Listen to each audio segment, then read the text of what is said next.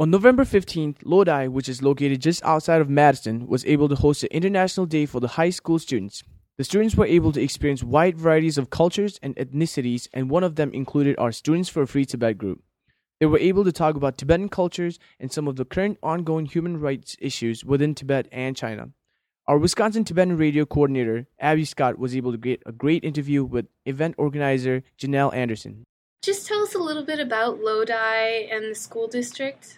Well, we're a small school district north of Madison.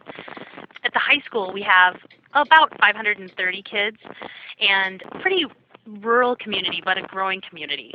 We have a school district that's in the past been pretty committed to doing international education, and one of the things that as a staff at the high school we wanted to do was to put on this International Education Week as part of that international, moving in an international direction goal. And how you were somehow in charge of it, or?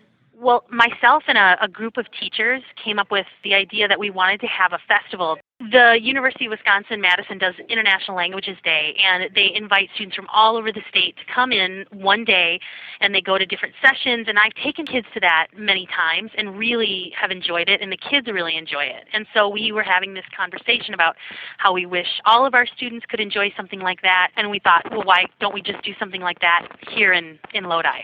And so what do you teach there at Lodi? I teach global studies, world history.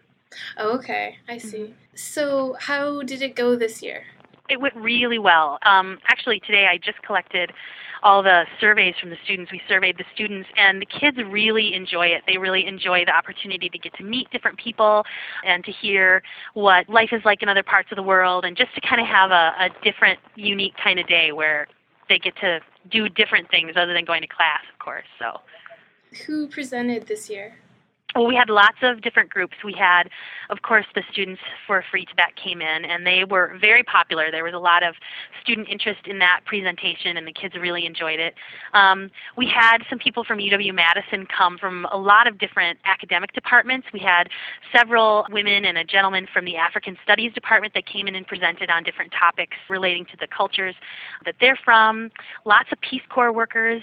We also have returning Lodi graduates that have come and presented, and that's always particularly fun because the kids kind of get to see what happens after you graduate from high school, what the opportunities are for you. And we had one student this year in particular who he was in Sierra Leone. I think he was there for a little over a month doing a photojournalism project, and so he presented on his project. So that was a really interesting thing to see as well. And students and people who come and speak about things like international agriculture and international business, those are always really popular, but mostly people who come and sort of tell about their lives and their experiences in other cultures.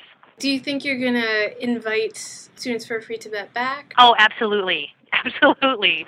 The kids really enjoyed them, and it's a topic that whenever I talk about Tibet in class, I find that kids are really interested in it. I think it's a topic that they really can relate to because I think in their minds it seems such a clear issue, and the issues are so dramatic in a lot of ways. And plus they're all familiar with the Dalai Lama and with the Dalai Lama's visits to our area on a fairly regular basis because of the Deer Park Buddhist Temple.